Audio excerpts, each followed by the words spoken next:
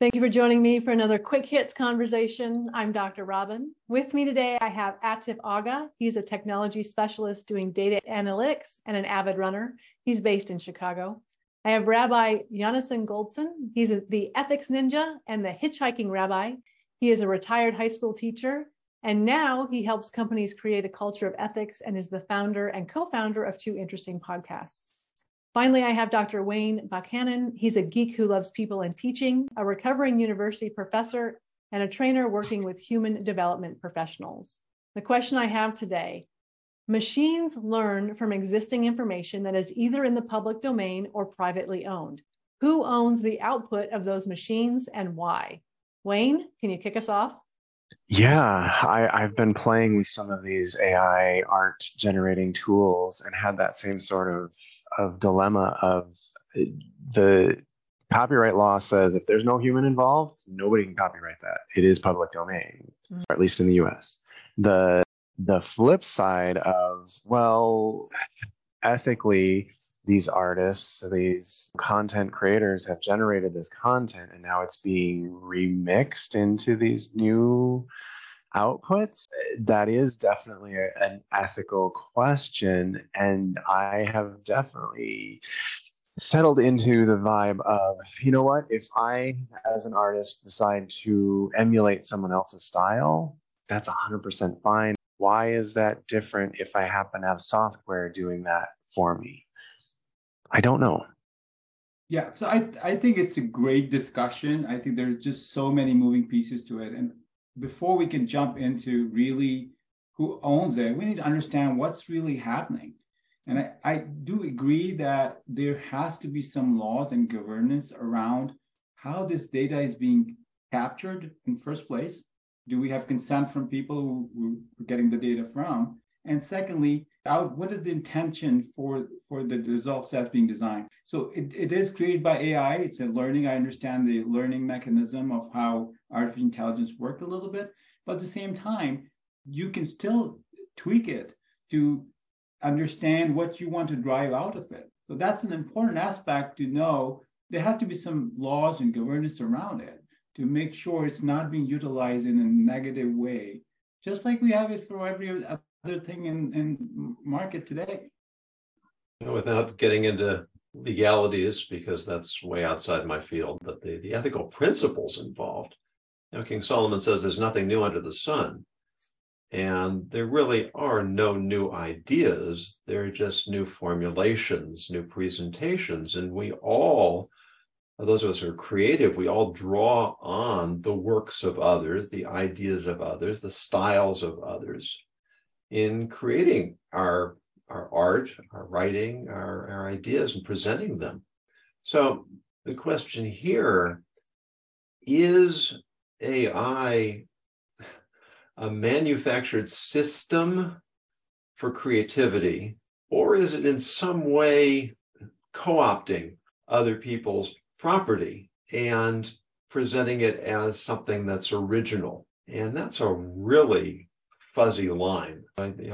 I hate coming down on a shrug my shoulders. I have no clue kind of conclusion. That's right. I think it's a very broad topic. You could still narrow it down to certain elements, like ChatGPT. I think we all heard of that. Got 5 million users in 5 days, more than anything ever in the world, because it can do so much work. It can generate code for you that you would otherwise have to. It's unbelievable.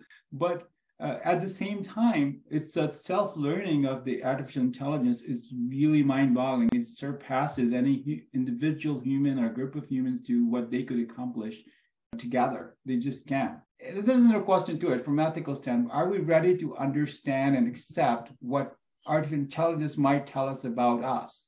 I mean, if we look at what is the purpose of copyright laws, it's to protect creatives. I'm going to put effort, energy, thoughts, my own soul into what I create, and I want to be able to own that and be rewarded from it. Mm-hmm. And once we have machines doing this, is that not in some way subverting the whole concept of intellectual property laws, which may then discourage disincentivize creativity, and do we want to go there as a society?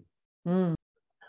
Well, and circling back to the ownership, right now, a lot of the output is either indistinguishable from the masters or it's something a talented high schooler might have written. The artist saying, hey, you're being influenced by my art as the input, especially in context, say, in the style of insert name here, as a prompt, yeah, that does raise a question. Okay, so now we're very intentionally trying something that matches that input from these individuals. Mm-hmm. Do we find that the artists at the very least need to have that control? Okay, if you put that prompt in and this artist has opted out of the system, does that mean that now we can't generate those things? But generating new creative things, I think we will see a point where the machine learning algorithms will actually tap into areas that we haven't, as humans, directly explored. So I think we'll end up with these new styles that come out of that no one had human input on ever. To take it to another, I'm going to throw another word, algorithms.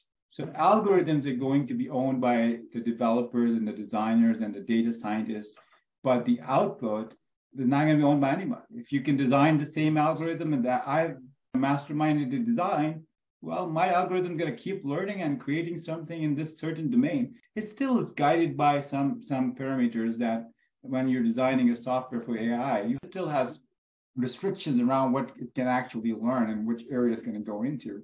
So I think just like any other softwares, algorithms are going to be intellectual property, just like Google owns its algorithm today. I think that's where things are going to be more copyright issues and other things than what it actually generates. The output may be maybe public information if it helps the public. Think about the Pixar movies.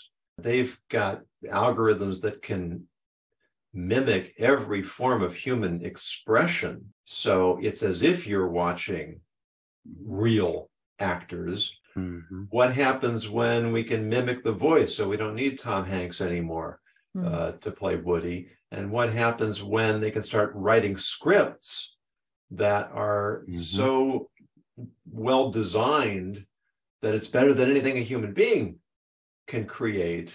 So now we've got much more compelling and consistently quality entertainment, but at the expense of creating it ourselves.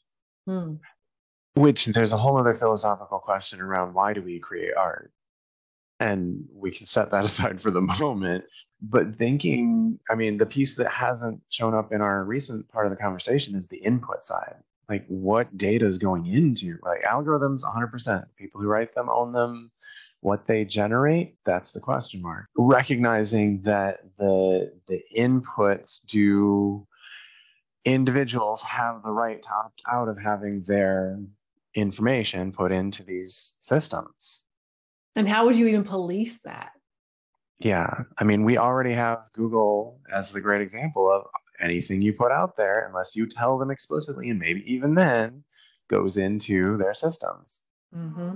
Who do you go after? Somebody didn't get hired because it was tagged incorrectly by the computer. So who do I sue now? I find that my use of the systems, knowing that I may get something spectacular, but I'm just as likely to get something that is just gibberish, whether text or image, is to generate a ton of things and use that to say, ooh, I really like this. And then feed that into an actual human to do the right work. So for me, my use of the system is not to generate final images typically. It's to go, oh, look, I don't know what I want. Let me generate a bajillion options and pick the ones. Ooh, this resonates with me. Ooh, that's horrible. I really dislike that. But not everyone's going to stop and reflect on, oh, this is why I dislike that, to tell the actual human designer. I find that to be a really good use case for machine generated content. The idea of not having to have a blank page, like you can start with, give me something that I can edit, I think is a really good place to use it, but it doesn't answer the question of who owns that first draft then. But that is our 10 minutes. I'm gonna have to cut us off there. I think this is a super complicated, gray, nobody has a good answer topic. So I appreciate the three of you having this conversation with me, and I look forward to speaking to each of you again very soon.